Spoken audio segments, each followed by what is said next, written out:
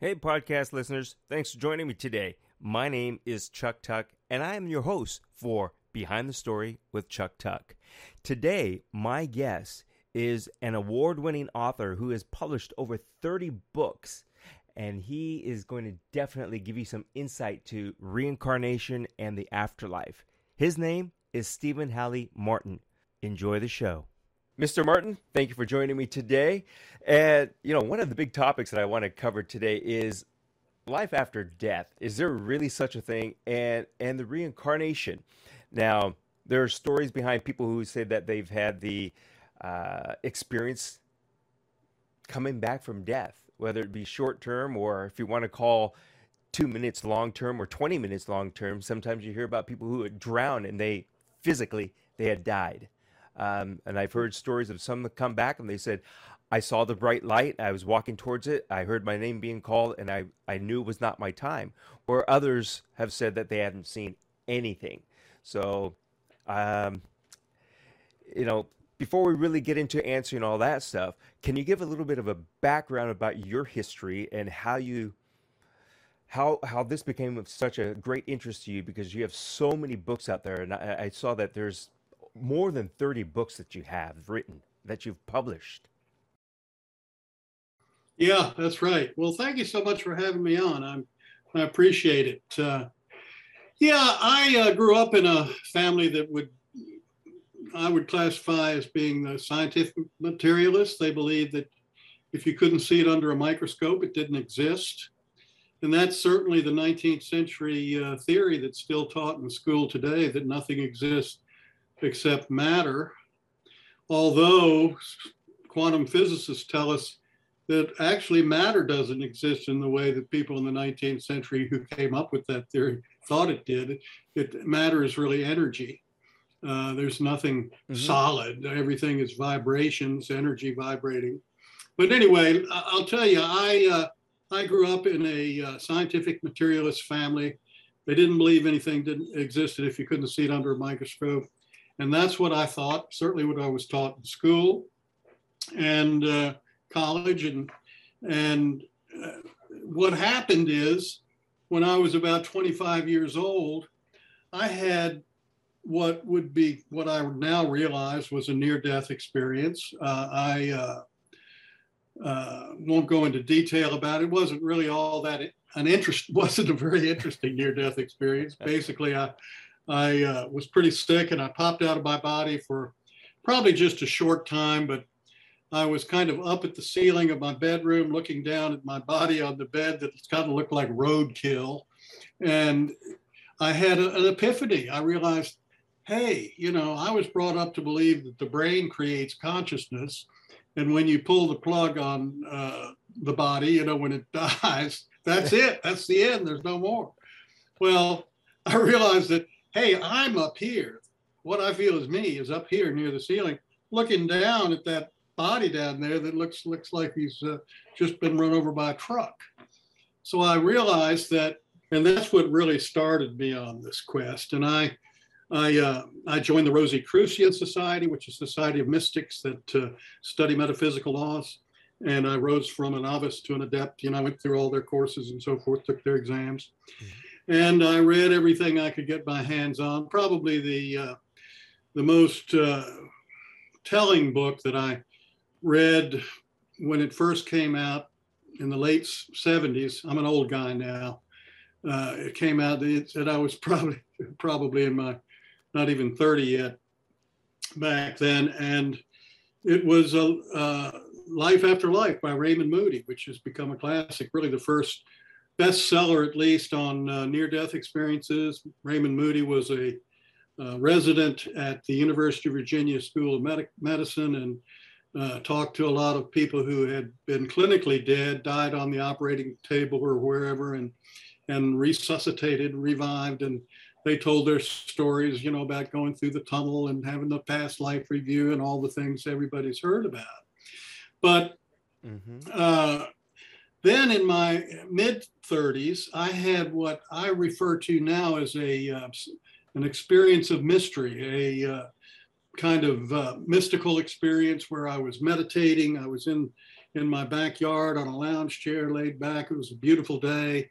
I was meditating, and I just sort of merged with the infinite mind, and I had the answers to all the questions you could possibly answer, and this feeling of bliss and completeness and so on and so forth. And I realized later on that what had happened is I had, for a very short time, probably actually kind of gone into that ground of being that we all come from, that universal mind that creates all there is. And so I did study and find out what there aren't many people, scientists have this religion that they're sticking to called scientific materialism, even though most quantum physicists don't go along with it anymore. They believe that everything came from the ground of being that they call the unified field. And I think they're probably right, only I would say the unified field is kind of just a precursor to consciousness, and that consciousness is the ground of being, and that we all share one consciousness. We think we're different because, or separate because we have our memories and we have our subconscious mind that's been built up over many generations and many lifetimes, and we have our egos that have developed in this one. All of that makes us think we're separate, but we're really not. But very quickly, just to touch on, if you want to say about any of things I say about the science behind all this, the University of Virginia got a grant back in the 1960s from a guy named Chester, I think was his last name, who invented the Xerox machine, the Xerox process of making copies. Got very rich doing that, was interested in reincarnation, and gave the university a grant of, I don't know how much, $100 million, I don't know, but it was a lot of money because they're still using it to study, first off, reincarnation. Later, they got grants to study near-death experiences and other kinds of things that having to do with the mind-body relationship. And so they have been studying children's memories of past lives since the mid 1960s, more than 50 years. And they have now accumulated over 25 or 2,600 cases that they've investigated, most of which they term as solved, in that what the child said about who he was in the past life and where he lived and what his name was and what his relatives' names were and the job he had and how he died and all that kind of stuff checked out, that they were able to find somebody with that name and with that history and that type of death and so on and so forth. And so they have, as I said, almost 2,500 cases that they've collected over 50 years that demonstrate that reincarnation is real. And anybody who ignores that has got to, it's a knee-jerk reaction of scientific materialists who still stick to this idea that nothing exists except matter. The other thing, go ahead. That's a really interesting point there, especially about the reincarnation and past life or past life recall. So I kind of want to hit on that right now a little bit because, sure. You mentioned that the study's gone on for 50 years. There's nearly 2,500 case studies that have been solved, and they're kids. So my thinking on this is it because you hear oftentimes kids don't have this mental block of, oh, I'm not supposed to believe that, whereas adults will say, oh, that must have been a movie I remember, rather than really exploring and realizing that it's possibly a past life recall?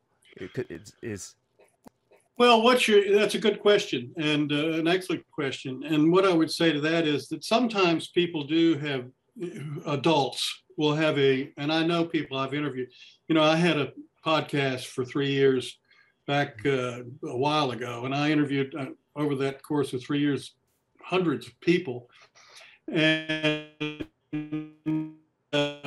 I interviewed people that had a past life recall when they were an adult because they came into a situation that just triggered it. Like they were riding on a train, they were going somewhere, and whatever it was matched up in their brain, and the whole thing came flooding back.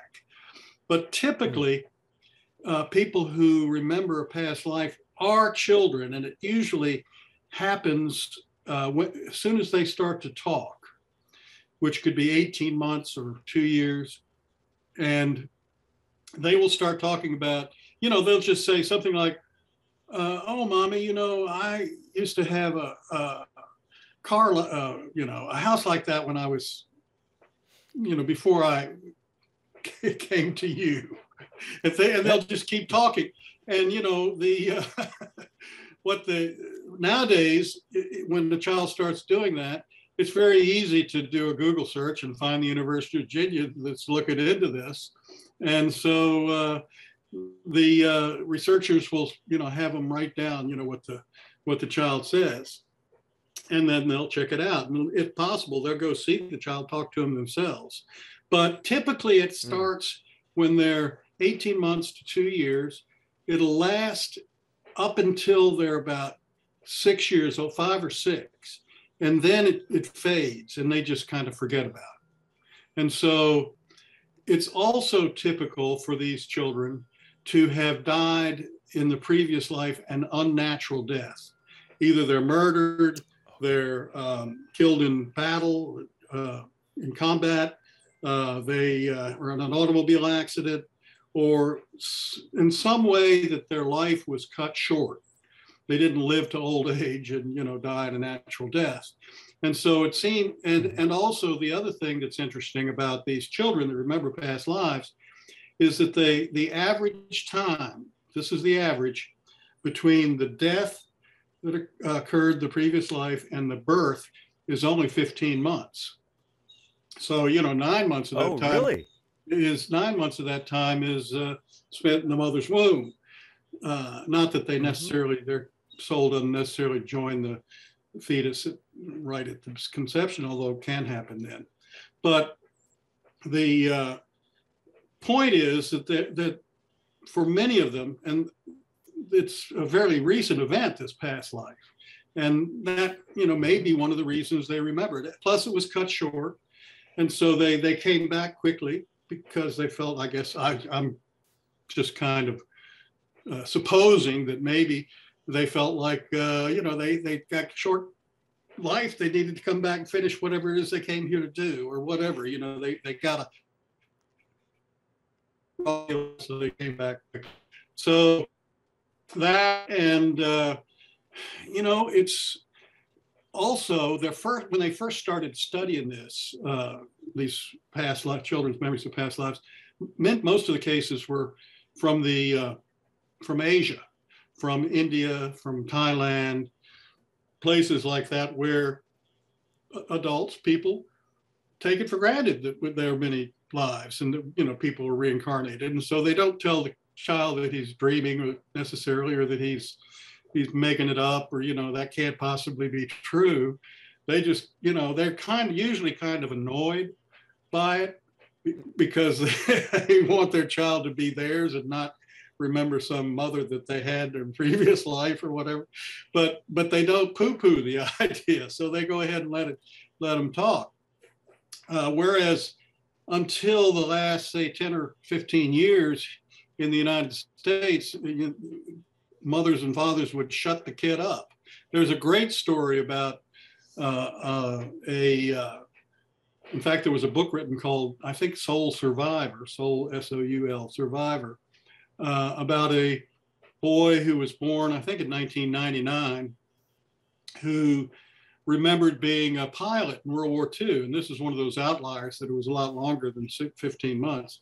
And they were Southern Baptists, the parents. And so it's not part of the Christian canon that reincarnation exists, although it was part of the Christian church up until 553 BC, when the Second Council of Constantine took place and the Emperor Justinian had it removed from canon. But and so they just didn't believe it. But he kept talking about this, and then he started having nightmares about my plane's on fire. Oh, boy, I can't get out. Blah blah blah. So they started looking into it, and they found somebody who actually fit the description, was killed at the Battle of Iwo Jima, which is where he said he was killed. His plane was shot down by anti-aircraft fire. There were people still alive who recalled seeing the plane hit. as he said, the nose with the thing went on fire and he couldn't get out. And this little boy said he actually picked his parents when he saw them on the beach in Hawaii when they were staying at the Pink hotel that was pink. And that is where that little boy was conceived. So, I mean, that story is really something. But so, yeah, there's a tremendous amount of evidence that at least some, and we can't say that everybody's lived 100 times based on what the University of Virginia has found out, but we can certainly say people do reincarnate. You know, they're you can't say it's proof, but it's overwhelming evidence. You know, 2,500 stories to check out, you know, and most of them do. Some of them they can't verify because they can't, you know, maybe it was too long ago or whatever. They can't find the person the child said he was before. But so anyway, tremendous amount of evidence for reincarnation. Yeah, I think there's probably somebody, you probably have heard this person, and I don't know her name, but she is like an ancient Egyptologist woman. And she became that because there was nobody that could read the hieroglyphs and whatever this lost Hebrew type of language was. And this woman comes along and says, I know how to read that. I know what that says. And then she started describing all these, the buildings and things and how things were and the real, what do we want to call them? Well, the people who really knew about the history of this said there's no possible way this person knows. She is actually thinking and behaving and knows the stuff that the queen of that time would be familiar with this. So they were saying that she's possibly a reincarnation of that person, and that's why she's able to read all this stuff. I don't know if you've heard that before. I haven't heard about that one, but I'm not surprised by it. I mean, that's certainly, Yeah. I mean, those kinds of things happen there. You know, you probably know of the movie actor, what's his name? Ford, what played cowboy movies. Harrison? No, Harrison? for last name Ford, you know. Anyway, he was a 1950s and 60s leading man. Okay. It'll come to me. John Ford? No, that's a director. But anyway, he was going to play a part in a movie of the psychic. And so he decided to find out about psychics. And he had some past life regressions done on himself. And, you know, where they hypnotize you and they say, you know, go back to different lives and so forth. There are people out there who do that. I've interviewed a couple of people that are in that business. That's what they do, is they conduct past life regressions. And he was able to, for example, in one life, lived in France. He was able to speak French while he was under hypnotism. And he didn't know how to do it when he was, you know, in a normal state of consciousness. But under hypnotism, when he was back in that life, he could speak French. He was able to piano beautifully from another life where he had been a music teacher, and he didn't know how to play the piano in this life. So the idea that this woman would be able to read hieroglyphics is not surprising to me. I mean, now that she could do it in a conscious state maybe is a little bit surprising, but certainly if she was a queen back in ancient Egypt, she'd have been able to do that, you know, if she was taught. So there you go. Well, I hope you don't mind that we're talking about this topic more in depth than maybe what you thought we might, but this is so interesting because of the fact that, like you had mentioned, that, you know, people are out there doing a business, whether they are all real, doing the past life recall. And, you know, people see these things on discount. Come and get your past life recall for $29.99, or I can do it over the phone, that type of thing. And I think that does a disservice to the ones who are who can actually do that and bring that out of people. Now, early on, you mentioned about the reincarnation, and it kind of cut out on the audio, but it said about multiple reincarnations. Do we know of anybody that's had a dozen or anything like that? Well, the guy I just mentioned, and his name will probably come to me as soon as this interview is over, but he recalled at least six different incarnations. Now, people who are into this and the past life regression people uh, will tell you that most of us have had hundreds of incarnations. So the whole lot, I mean, what conclusion I've come to, and that many people have come to, is that really life on Earth is it's a school, it's a university. We come here to learn and to evolve, and we're evolving. We've come all the way from being one-celled animals in the sea to the top of the food chain here as human beings, but we've still got a long way to go. And I compare it to the movie Groundhog's Day, where, if you've seen that film, Bill Murray's character lives the same day over and over again, and the same things happen to him. And when he starts out, he's a real jerk, and he's self-centered, and people don't like him, and he just does everything wrong. And then by the end, after he's had, I don't know how many incarnations in that movie, actually days that are February 2nd over and over and over again, same things happening. He finally, at the end, he's helping people, he's saving people who get choking from, food, and he's being nice to the selling shirts and all that. Only finally gets to move on to February 3rd, but he gets the girl, So I think that's kind of what life is like. We come into an incarnation. We all have problems. We all face situations where we have to make decisions, and sometimes we make the right decision, and sometimes we make the wrong decision, but we somehow muddle through it. Life is like one challenge after another for most of us. I don't know many people who don't have a problem now and then. And yeah. We either build up positive karma, or we build up bad karma, because we either make good decisions or we make bad decisions. But I think we do keep coming back until we get it right, and eventually when we learn our lessons and we've evolved, we'll move on to some other form of reality. It won't be this physical reality that we're in, and I hope it'll be something a whole lot better. But that's kind of the way I view it. With you saying that, I know there's going to be a number of listeners that are going to go, "Hey, that's like the Matrix, movie." Well, the Matrix is, that's a beautiful kind of allegory about what, we're living through. It's like we're in this. In fact, there are people who think it's a simulated reality of some kind, and maybe it is. I don't think it's a computer simulation, but we're here because we're here to experience, and we're here to learn. I think on the other side, from what I can glean about it, we can't have that same kind of experience. I mean, things are totally different.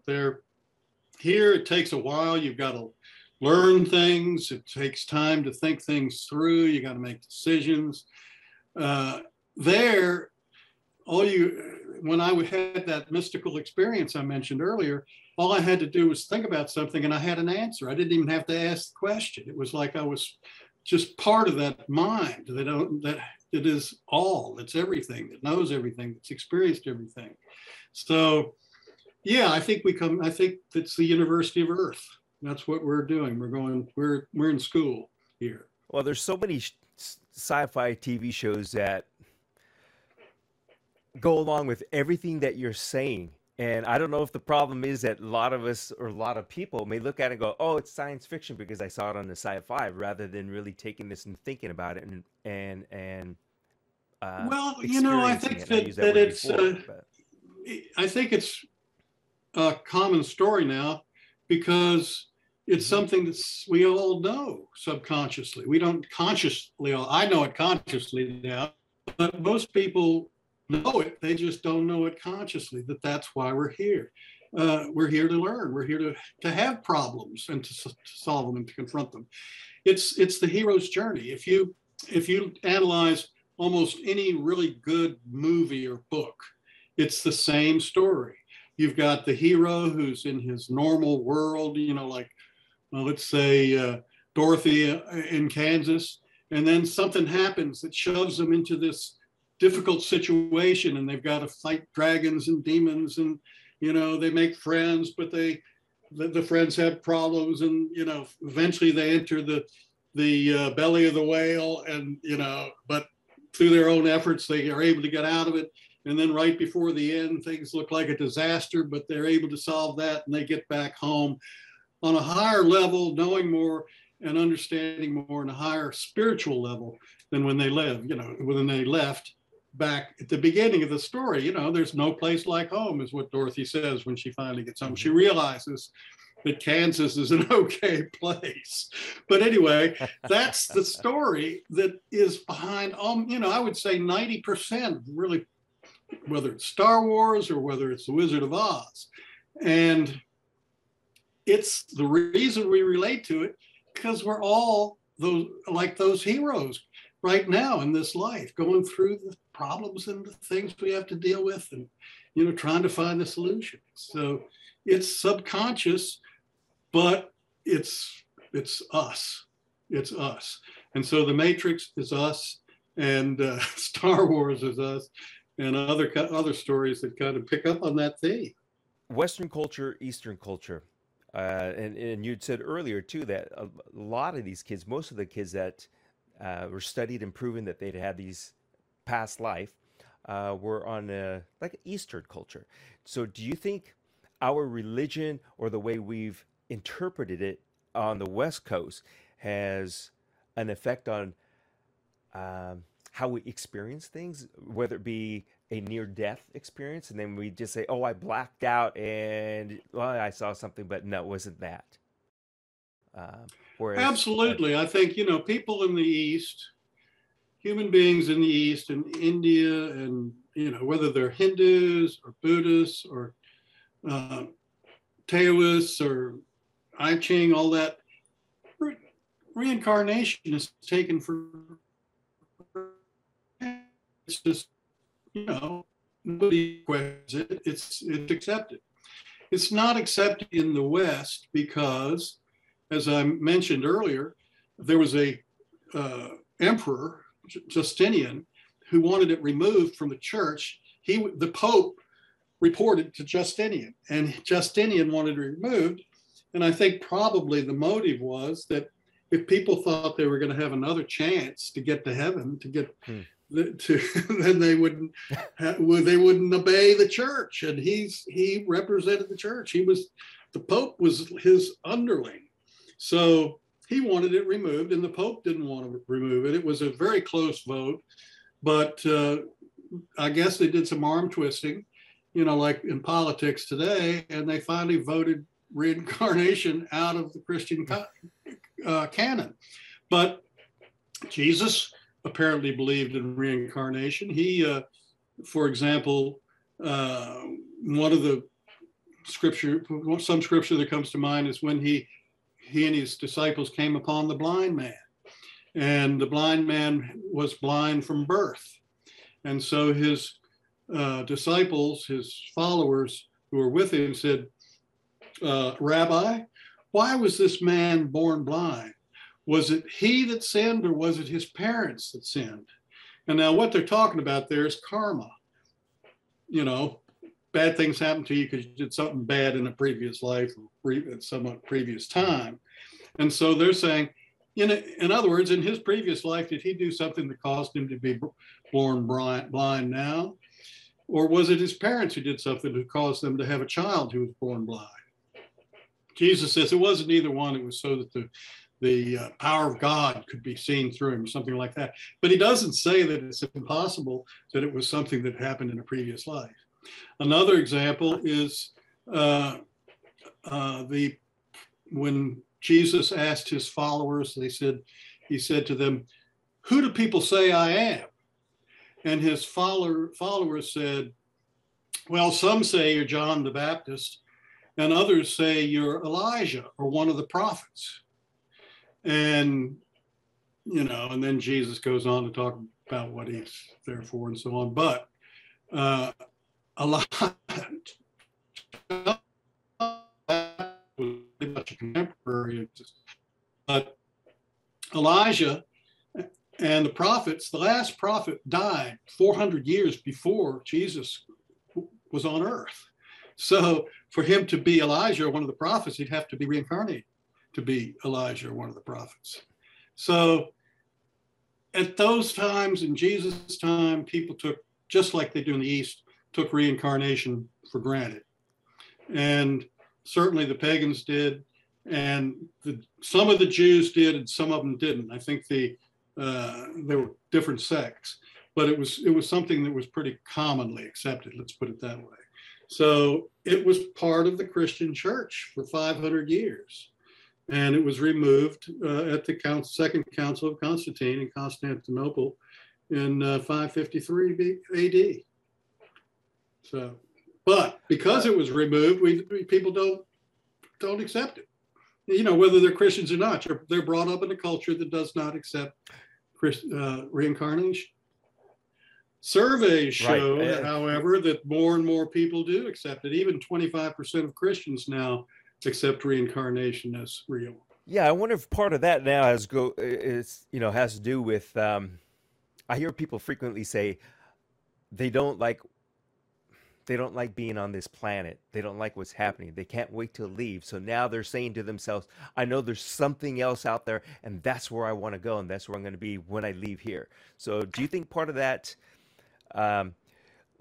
it's more of they're forcing themselves to want to believe, so they say they believe? I don't know if I'm making sense on that. It's just I'm taking a look at the world situation, and you hear people, like I said, oftentimes saying that they're so sick and tired of what's going on in this planet, and that they want to be in a better place. And so therefore they're telling themselves, when I die, I'm going to a better place. Therefore, I'm going to believe in that.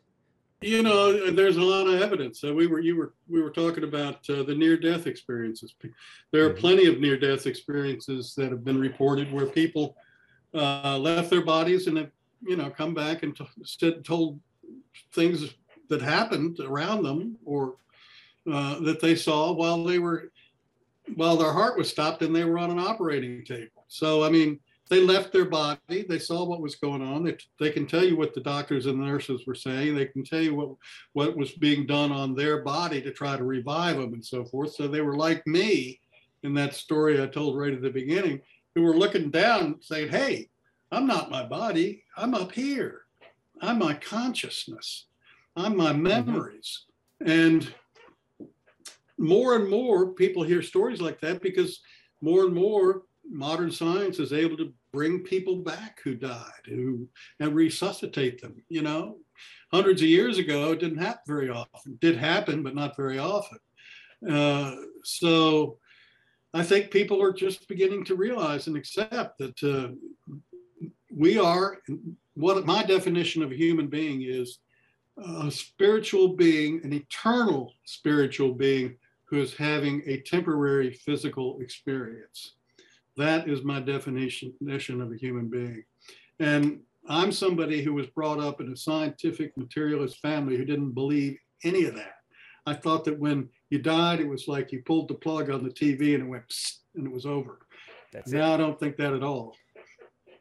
And it's the evidence, that I've seen, that I've got in my book, Life After Death, Powerful Evidence You'll Never Die. Go to my website, shmartin.com, and click on books in the menu, and you'll find it there among the other books. Yeah, definitely. And Amazon's got a lot of your books out there too. So oh yeah, Amazon. Well, when you click on it, it'll take you to the page on Amazon where you can get it in Kindle, you can get it in paperback, you can get it in hardcover. It's also an audiobook. It's been published in audio form too. There was this doctor, Bruce Greyson, and you could Google him or put him on into YouTube, for example. He's done a number of videos and interviews like this one, where he studied past near-death experiences. He did not believe that they were possible until he was a resident, again at UVA, I think. But anyway, he was a resident, and he was working in the ER, in the emergency room, and he had a patient who was taken down, to another room, and he went and tended to her.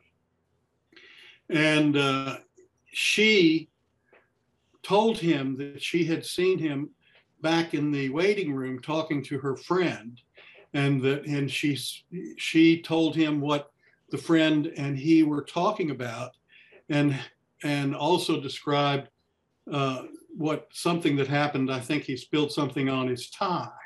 Well, she was in this room that was in another part of the hospital in bed, and had just been revived from a near-death experience. And she was telling him about him and what he had done, 50 yards away in another part of the hospital. And that's what got him started on his search and his interest in near-death experiences. And in fact, I think he's got a new book out about that. But, that kind of thing happens all the time. Is this part of what you talk about, where the consciousness is not confined to our brains? Part of that? Yeah, the brain, the conclusion that they've come to at the Department of Perceptual Studies at the University of Virginia, Division of Perceptual Studies at the University of Virginia, is that the brain is a receiver of consciousness. So your consciousness really is non-local, or at least it's not contained within your skull. It's your brain is, you might call it like a cell phone that picks up the consciousness, and it certainly has an influence on your consciousness. Really what it does, it dummies you down. When you are out of your body and your brain is not, got its hold on your consciousness, you can know a lot more and think a lot faster, and things are a lot clearer. And that's what people describe when they come back, is that everything was so vivid and clear, and all I had to do was think about something and I got the answer, and things like that. Because the brain kind of is a reducer. It reduces down your consciousness, and you got to think about things. And when you make a decision, you got, what if I do that, or what if I do this? Whereas when the brain is, and people have Alzheimer's, that's when their brain is really not working very well. So, and he really dumbs them down so they don't remember anything. But it's a receiver of consciousness that integrates it with your body. That's what the brain does. It doesn't create anything. It receives and integrates. We'll be right back on More on the Brain with Stephen Howley Morton after this short message. Well, with me just sitting here thinking about that, you can make sense out of it, because if you hear people, well, it's a fact that there's electrical currents running through our body from one neuron to the next, our receptors. So why can't those receptors that are still in our body pick up other consciousness, brain waves, energy that might have escaped, and now we pick it up? Again, that's how I'm thinking about it. If that sounds nuts, to me it makes sense that way. Yeah, I see it all. There's really one mind, and there are different levels of mind. We have our conscious mind that you and I are operating in right now. We have our unconscious mind that's programmed. When you get into a car and you turn the key and you pull the lever into drive and all, you don't think about that. That's all part of your programmed unconscious mind. When you're driving along and you're thinking about something else, you go the way you usually go, and don't turn on the street you were going to turn on because you were thinking about something else. I mean, you're on automatic pilot. So that's two levels. That's the conscious mind, where we are right now, the unconscious mind that's programmed and has memories. Then you've got the subconscious mind that is some sort of like the soul, in that it has memories from past lives. And then you have the universal subconscious mind, which is everybody's. Akashic records is what they call it, where it's everybody's memories. And then you've got the ground of being mind, that is everything, all that is. The cosmic mind, you might call it. So, but it's all one mind. It's just different layers.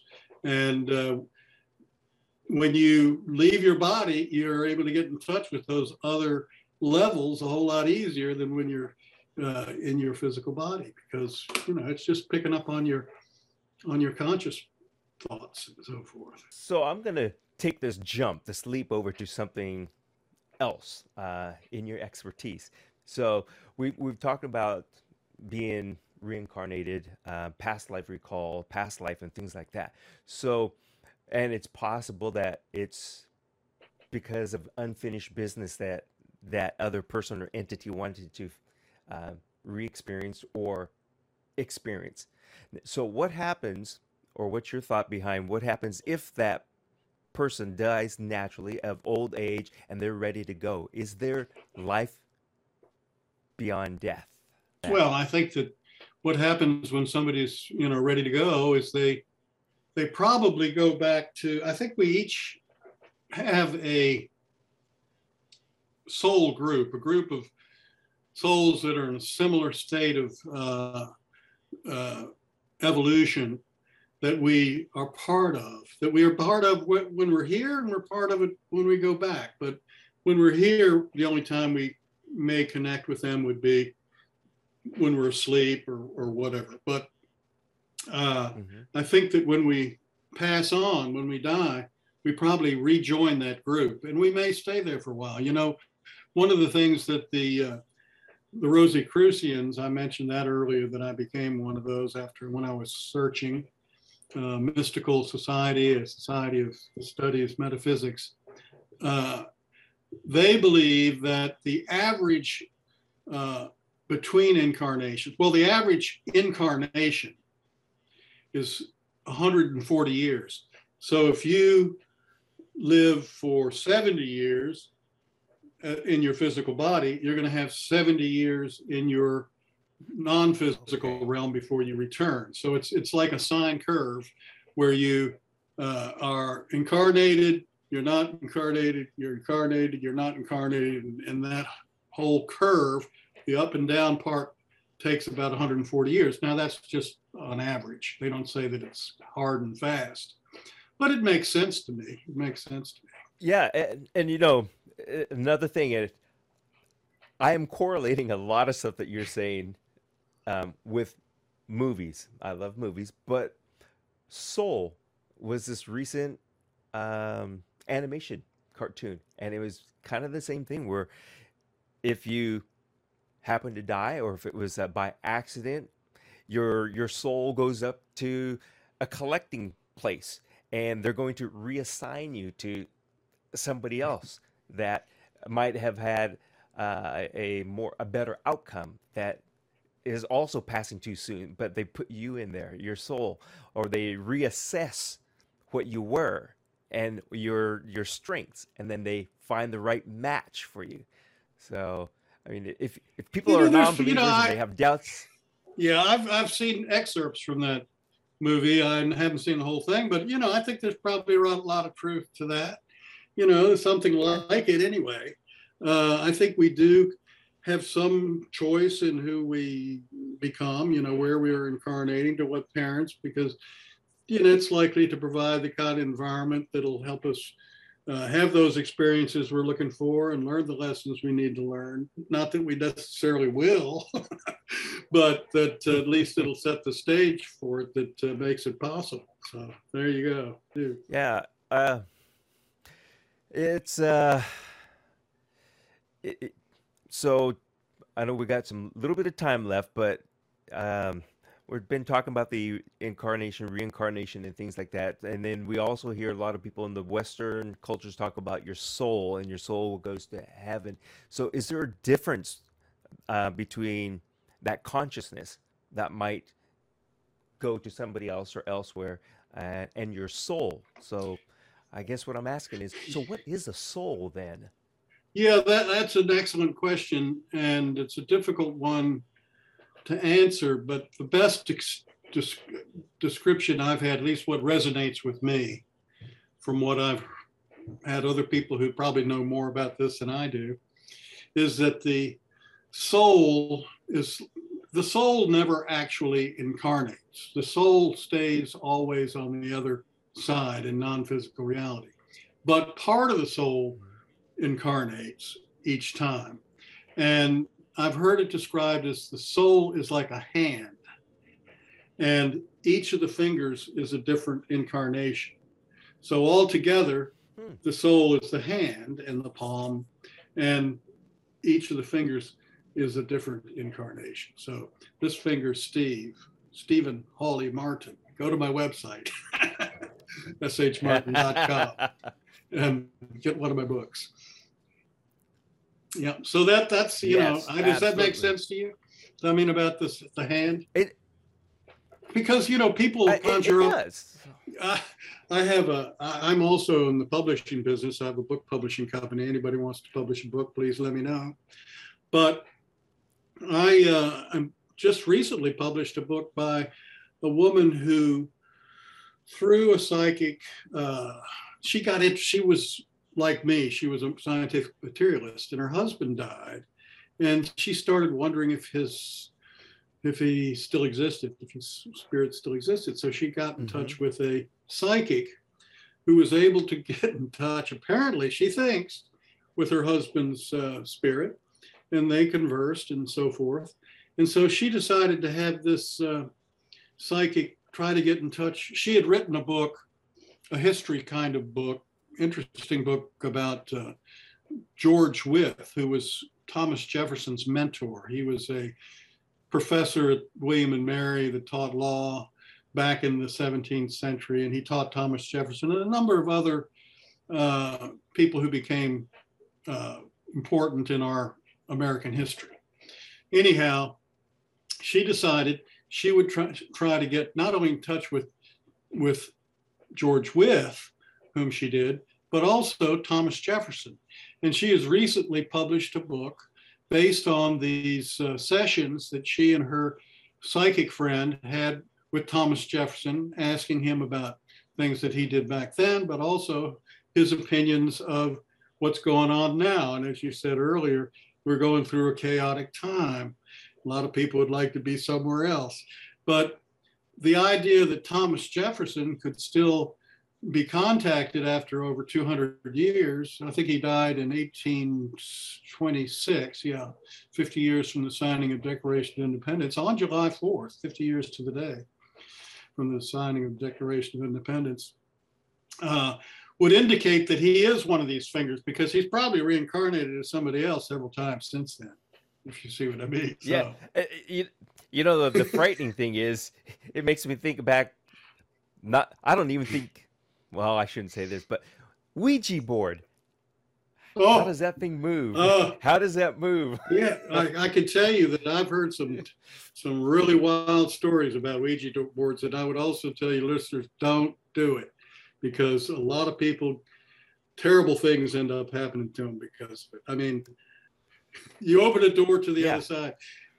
Go on Google, just put these words, 2 words in, Ouija warning, and see what comes up. I did it once, 100,000 hits, and they're all about, people like, are paralyzed, and the spirits kind of get them. I mean, oh my God, don't do it. Don't do it. I'm going to type those 2 words in there, and I'm going to take. Yeah, do it. Well, I haven't had any bad experience, but I have not done it. It's as I got older and people, I'd say, hey, let's do this for fun. They're like, no way. Don't do it. Don't do it. And I'm with them now. It's like, I'm not going to do it. No, you can open a door that you don't want to open, because those spirits that are going to be interested in the Ouija board are hanging out in what's called the astral plane, which is a very low plane, and they're not necessarily good people.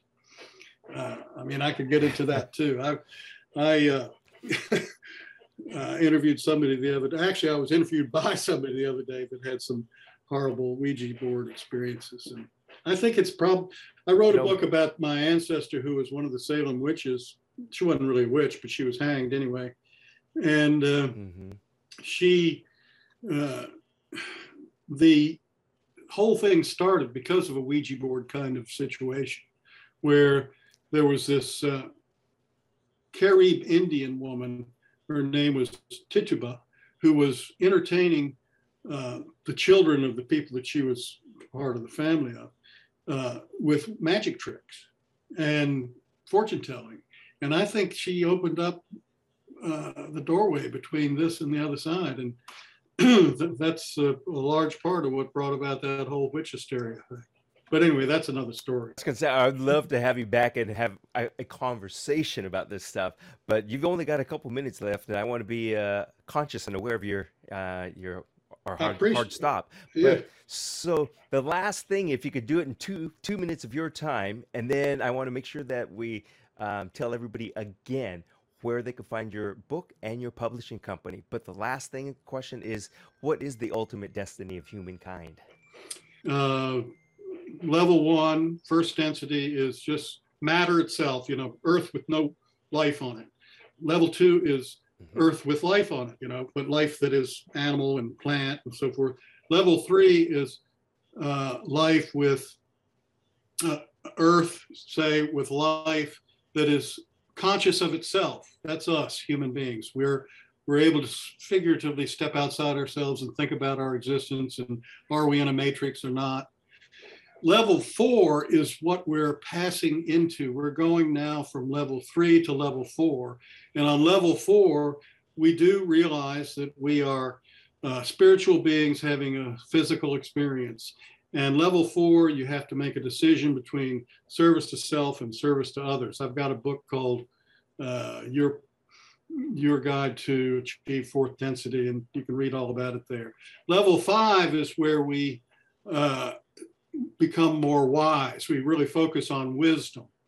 So level four, we're focusing on love and doing service to others or service to self. Level five, we're focusing on wisdom. We're passing now into level four. Level five is the last physical incarnation. We no longer incarnate in bodies after level five. Level six is where wisdom and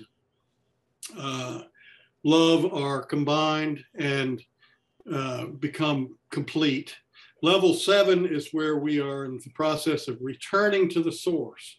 And at the end of level seven, we return to the source, but we keep our individual consciousness. And I don't know what that's like, but makes sense to me. And we probably start this process all over again after that. But who knows? Maybe we become a universe or whatever, or cosmic mind or whatever at that point. I don't know.